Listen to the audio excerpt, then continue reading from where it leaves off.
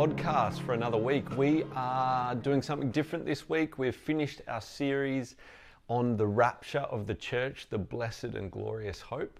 And now we are entering a time where we're going to open the book of Revelation. Now, Revelation 1:3 refers to this book in this glorious book called the Bible. So the book of Revelation, it refers to itself as this prophecy, Revelation 1:3. So the book of Revelation is Bible prophecy. And that is why we're going to step our way through it together, verse by verse, over the coming weeks. Now, I hesitate to say, but we're actually really not going to get through any verses today. Today is all introduction to the book of Revelation. And to start with, I want to ask ourselves and explain to you the answer to the question, why should we read and why should we study the book of Revelation? Why? Why read it? First reason, number one, it's in the Bible. It's in the Bible, so we should read it. We should study it. We should know what's in it and we should follow it. So that's the first reason, it's in the Bible. Second reason, it's Bible prophecy as stated in verse 3 of the book, and therefore many churches don't want to touch it. And again, for that reason, we should be studying it because many churches don't. So let's make sure we do and make sure we know what it is that God has to reveal to us or share with us and to teach us. Third reason is that it's the last inspired book of the Bible. It closes the canon, so to speak, of Scripture, and it tells of the climax of God's plan for mankind. So why wouldn't we want to study this book? And the fourth reason, and perhaps the most interesting, is that the book of Revelation is the great, many have called it the great blessing book. Now, there are 7 blessings given through the book of Revelation for different things or different people in relation to their response to God in different ways or whatever. Anyway, 7 blessings, and they are found in Revelation 1:3, Revelation 14:13, chapter 16, verse 15, chapter 19, verse 9, chapter 20, verse 6, chapter 22, verse 7, chapter 22, verse 14. That's the 7 blessings. But today I want to focus on 2 particular. And these 2 make Revelation the only book in the whole Bible, the only book in the whole of the New Testament and the Old Testament to offer a specific blessing to the reader, to the hearer, and to the one who obeys what it says. Now that is pretty cool. Revelation 1:3 says, "Blessed is he who reads and those who hear the words of this prophecy and keep those things which are written in it, for the time is near." Revelation 22:7, Jesus says, "Behold, I am coming quickly. Blessed is he who keeps the words of the prophecy of this book." That alone should make you want to read, to hear, and to obey what is written in the book of Revelation. God promises us a blessing. And that is why we are going to study it together here on Wednesdays. That is why I'm going to read it to you. You will hear it, and we will study it together each Wednesday. Now, bit of background on the book of Revelation. First of all, who is the author? And he is the one, the only, the Apostle John is the author of this book. He was one of the 12 disciples, one of the 12 apostles, and he was one of the inner circle of Jesus with Peter and James and obviously himself, John. There was the 3 of them, Peter, James, and John. He is described in the Bible as the disciple who Jesus loved. I find it ironic because he's described as that in the gospel that he wrote. the Gospel according to John. Anyway, he is the writer of that Gospel, the Gospel according to John, and he also wrote the 3 letters titled by his name, 1 John, 2 John, 3 John. It reminds me of a song that the kids listen to and sing. Anyway, it was written while John was exiled on the island of Patmos. We find that in chapter 1, verse 9.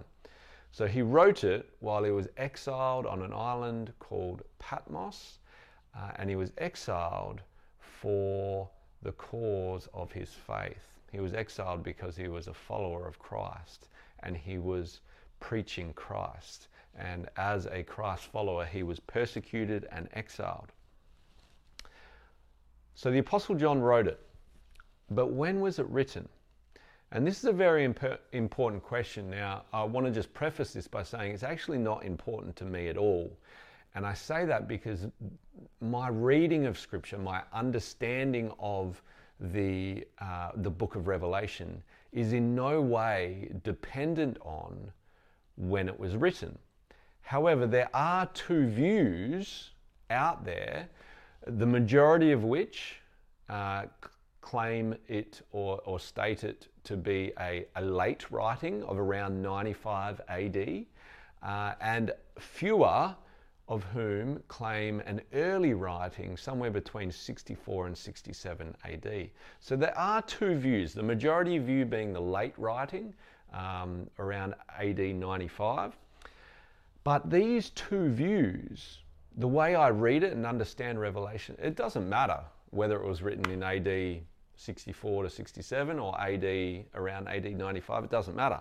It's not dependent on the date of writing. However, for everyone who believes that the majority of the book of Revelation or the entirety of the book of Revelation has already been fulfilled, for those people who believe that much of Revelation has already been fulfilled, then the date of writing is critical. Let me explain this. If the majority of Revelation has already been fulfilled, the people that hold that view claim it to be connected with and an explanation of the events that took place around AD 70 when Titus came and destroyed the temple and conquered Jerusalem. Not one stone was left. The whole of the temple was destroyed. Now they claim that Revelation is speaking about that event in AD 70. Therefore, it's required with their understanding of Scripture that the writing of Revelation was obviously before that. If the writing was after that, the late writing of around AD 95, then that blows their whole understanding of what Revelation is speaking of out of the water. It means their whole view is incorrect. And so the argument goes, they hold that Revelation was written by John during the reign of the Roman Emperor Nero, which was which puts it in their mind somewhere around the 64 to 67 mark. Nero ruled for longer, but they place it there during the reign of Nero.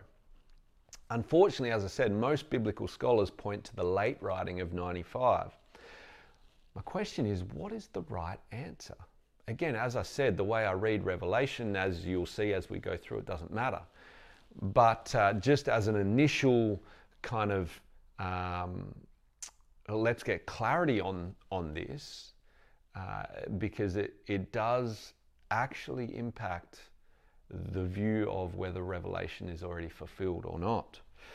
So let's look at this. And in trying to date a book of the Bible, if the Bible doesn't give us the date specifically or the time period, then we, like a good detective, we have to search for clues as to the most likely date that it was written. And when it comes to dating a book of the Bible, there are 2 main kinds of evidence. There's external evidence and internal evidence. External being things outside of the inspired written word of God, and internal evidence being things that are inside the inspired written words of God.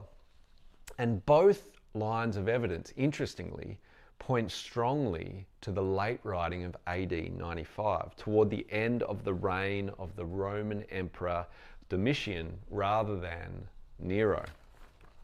But let's explore this a little bit. I just want to explore this briefly. I think it's important to look at this together because it is an argument that people hold to that informs a particular framework that they believe and they hold to. Excuse me.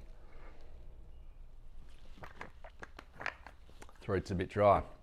Okay, so first of all, internal evidence. Let's look at that briefly together. Firstly,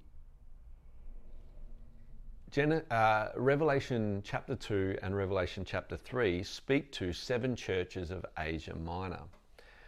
And we see the condition of those churches within the written word here. And they all show the symptoms of being what we call second generation churches. That is one generation away from when Paul first established them on his missionary journeys. So one generation away from that. They all show the signs and symptoms of being a second generation church. 6 out of the 7 of those churches have serious problems. It seems in the scripture, in the text of Revelation 2 and 3, that Paul's missionary journeys are well in the past. However, if it was written in the 60s, that wouldn't be the case. It would be written almost immediately after Paul's missionary journeys and doesn't seem to fit the state of the church at that time. Secondly, we're going to look at 3 of the churches a little more closely. The church of Ephesus, first of all. Now, if John wrote Revelation in 64 to 67 AD, the early writing, then the church in Ephesus would have received this letter, the book of Revelation, around the same time as Paul's letters to the church in Ephesus. Because Ephesians was written around AD 60. Paul's letters to Timothy, the first one being around AD 64, and the second one to Timothy being around AD 67. They were all written to the elder, Timothy, and the church, Ephesians, in Ephesus in the 60s, 60 to 67 AD. So the arrival of Revelation would have been around the same time as Paul's letters. What's interesting is that John mentioned in Revelation the loss of their first love. So the church in Ephesus having lost their first love. And he also references the Nicolaitans. But what I find interesting and fascinating is that Paul, in his letter to the Ephesians and to Timothy, he doesn't mention either of those things. He doesn't mention that they've lost their first love, and he doesn't mention this group of people called the Nicolaitans. Why doesn't he? Similarly, John and Paul don't mention each other. They don't mention each other at all. Why? If John wrote at the same time as Paul, surely they would have mentioned each other. Surely they would have both mentioned the loss of their first love and this group, the Nicolaitans. However, if John wrote 30 years later in AD 95, then this makes complete sense that they don't. Do you get what I'm saying? So we've got to follow these clues. None of these clues in and of themselves give us the answer, but as they build, the clues, like a good detective, seem to point in a particular direction. And we need to look in the direction that they're pointing. The Church of Smyrna apparently didn't even exist in the 60s. Now this is interesting. This is a mixture of internal and external evidence, because the internal is that John wrote to the church in Smyrna in Revelation. The external evidence suggests that they didn't even exist in the 60s.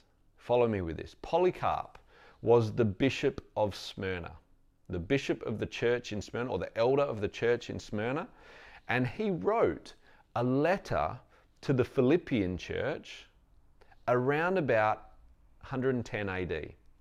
So in around 110 AD, he wrote to the Philippian church, and he said to the Philippian church in that letter that the Smyrnians, that's an interesting word, the people of Smyrna, did not know the Lord during the time that Paul was ministering. You can look up the reference to that in Polycarp's epistle to the Philippians, but he specifically stated that the Smyrnians didn't know the Lord during the period that Paul was ministering. When was Paul ministering? He was ministering during the 50s and the 60s AD. Remember the letter to the Ephesians, 60 AD? The letters to Timothy around 64 and 67 AD? Paul was ministering through the 60s, and Polycarp, the bishop, the elder of Smyrna, who you would think would know the history of the church in Smyrna, specifically said to the Philippians that the church in Smyrna didn't know the Lord, they didn't exist. No one in Smyrna knew the Lord during the time that Paul was ministering. So again, if John's letter to the church in Smyrna came in the 60s, well, who was he writing to? No one knew the Lord there at that time. Then we've got the church of Laodicea. John in Revelation 2:17 states that Laodicea is rich, is wealthy, and in need of nothing. Now again, this is a mixture of internal and external evidence. But in AD 60, now keep in mind that John said that they are rich, they are wealthy, and in need of nothing. Now, in AD 60, that city suffered a devastating earthquake. A devastating earthquake in AD 60. Yet they refused the help of Rome, preferring to rebuild their city themselves. And it wasn't until about AD 90, history attests, that all the rebuilding was finally finished. It took them about 30 years. It was a 30-year rebuilding project of the city. It took them about 30 years to complete that rebuilding project. The extent of the damage and the time it took to rebuild the city are powerful evidence for the late date of writing.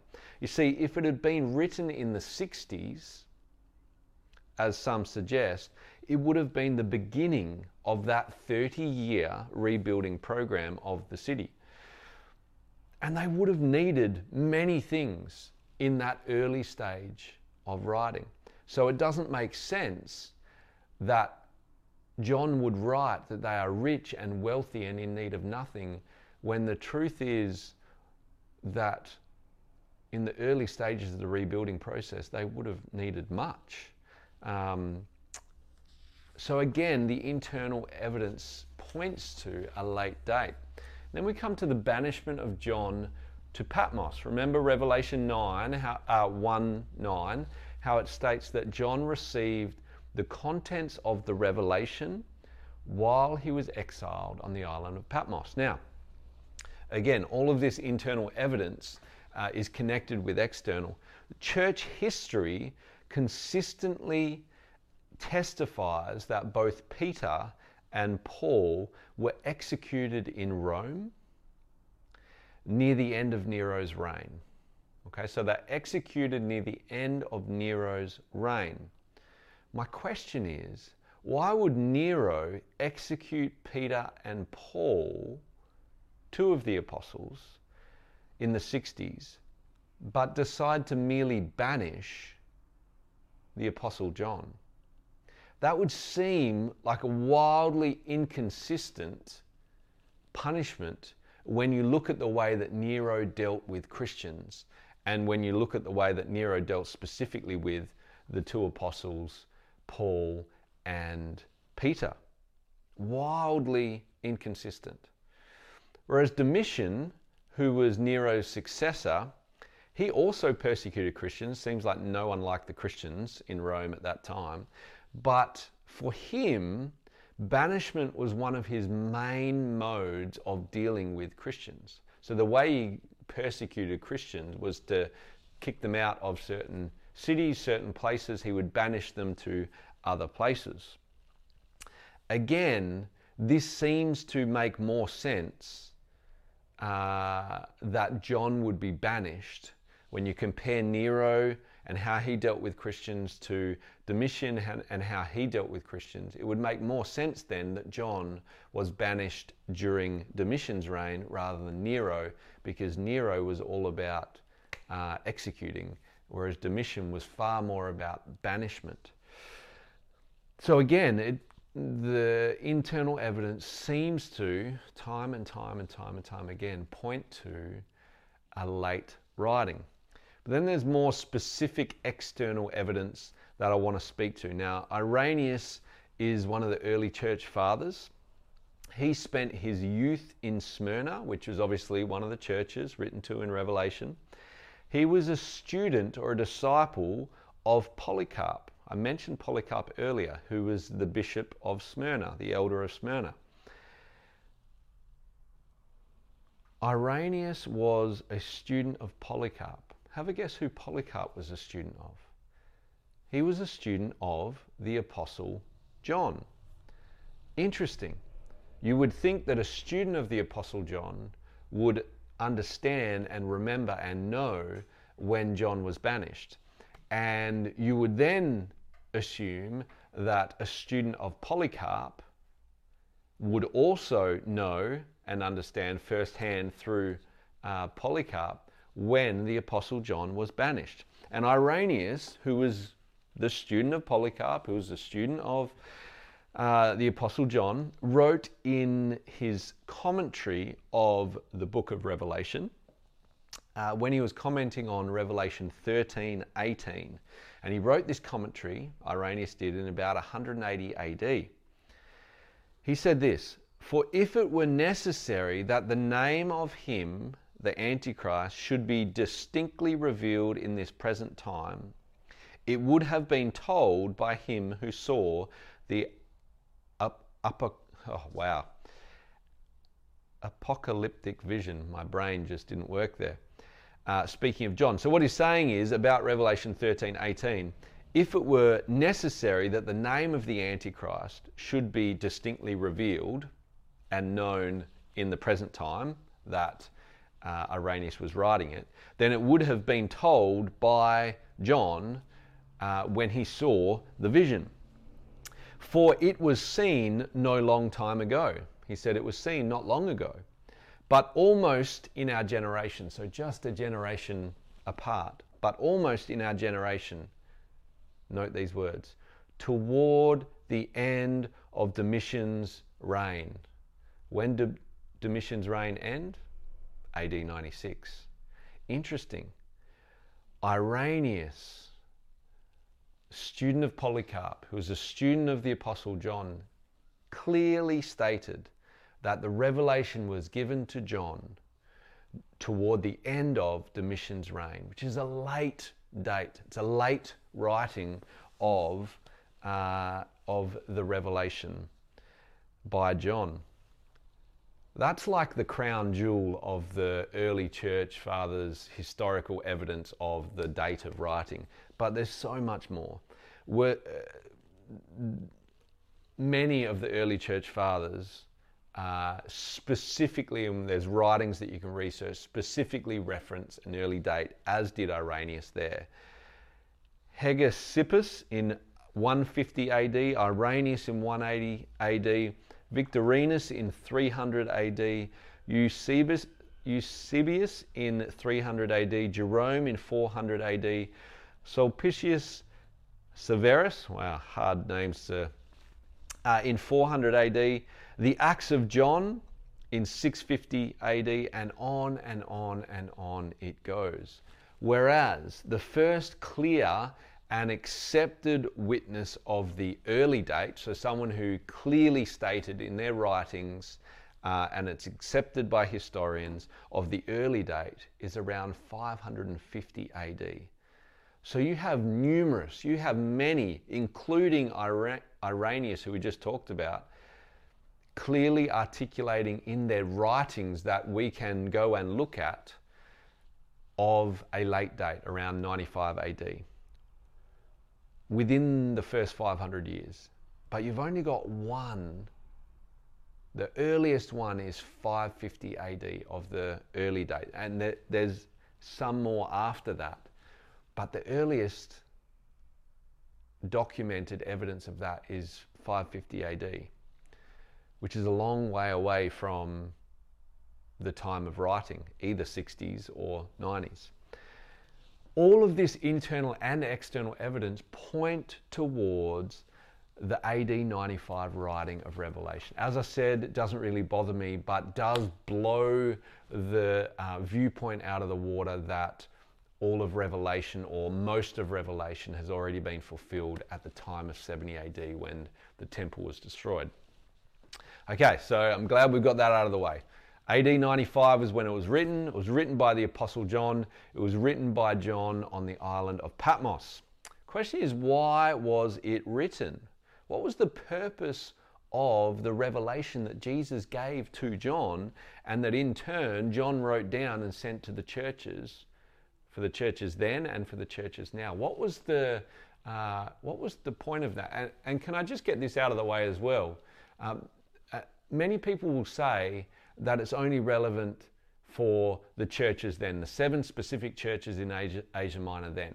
It's not relevant for the churches now. The whole book, but also specifically Revelation chapters 2 and 3.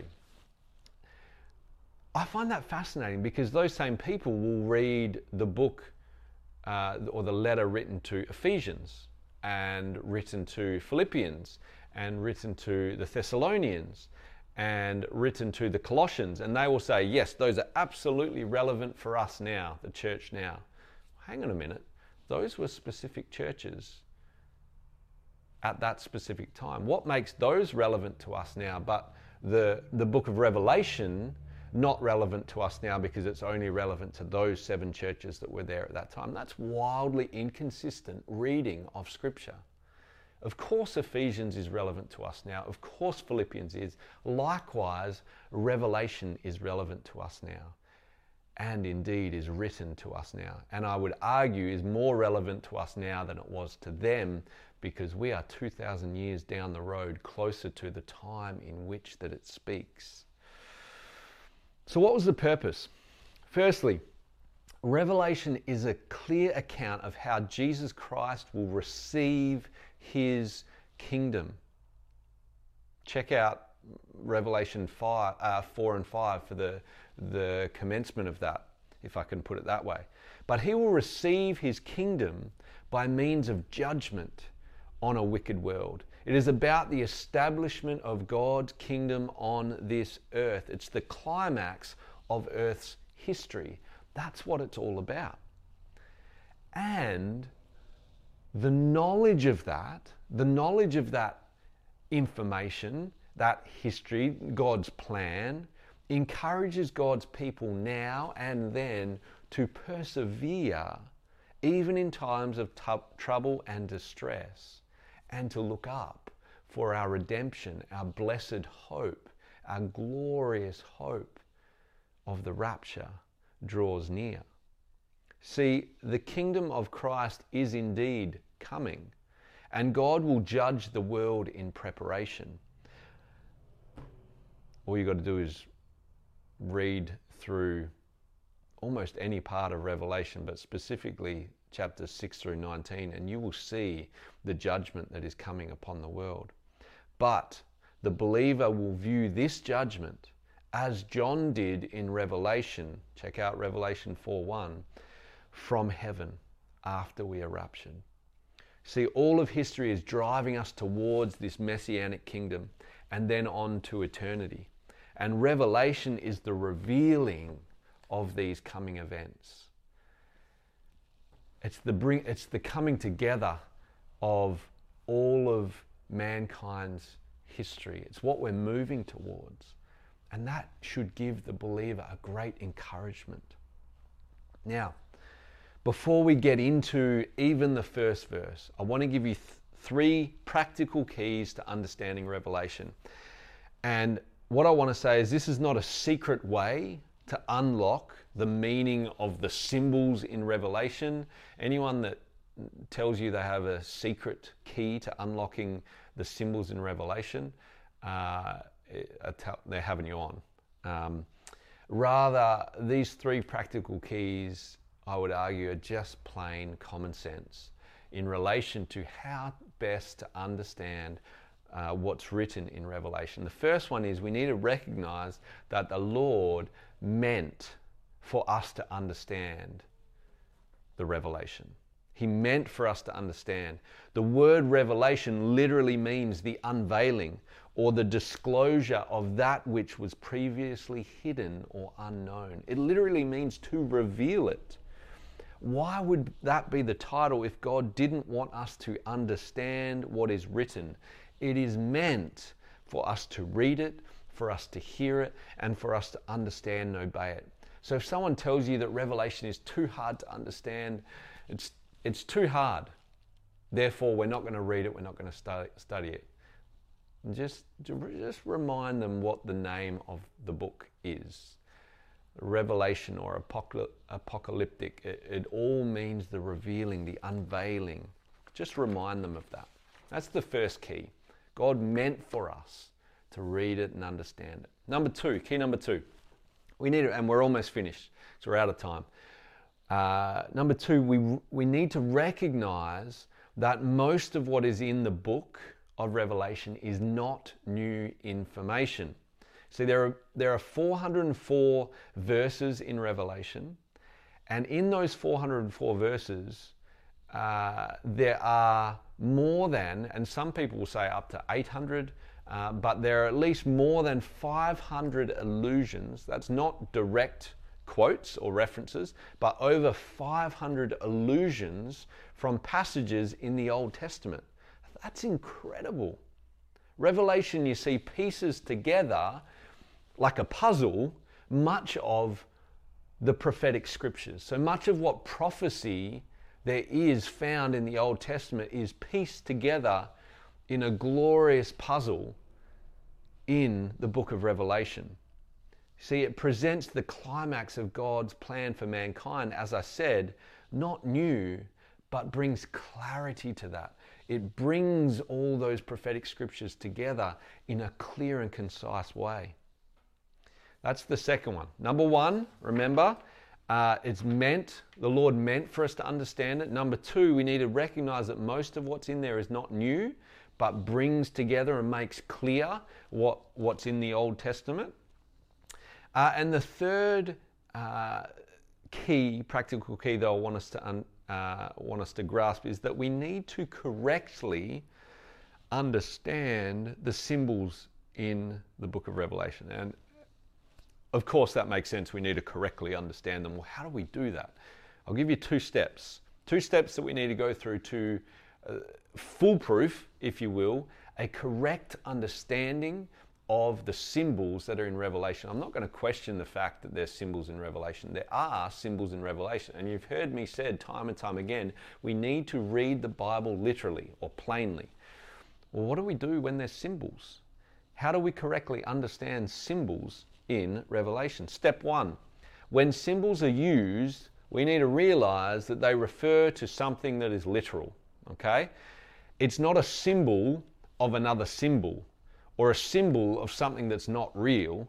It is a symbol of something that is very real and very literal. We need to understand that. That's step one. The symbol is always representing something that's real and literal, okay?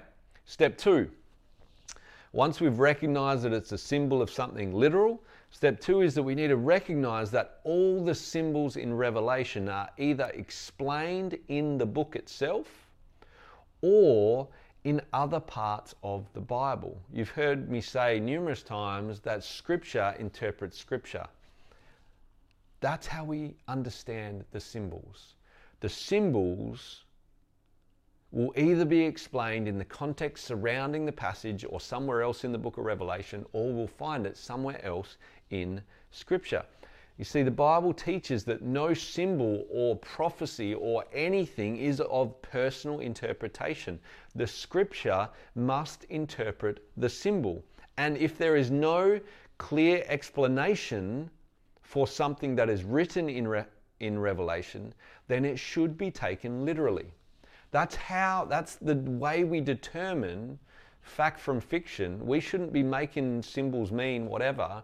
The symbol should either be explained in Revelation or elsewhere, or it should be taken literally. There's no other option. That is how we should read Revelation. Okay, I'm going to pause there because we're out of time.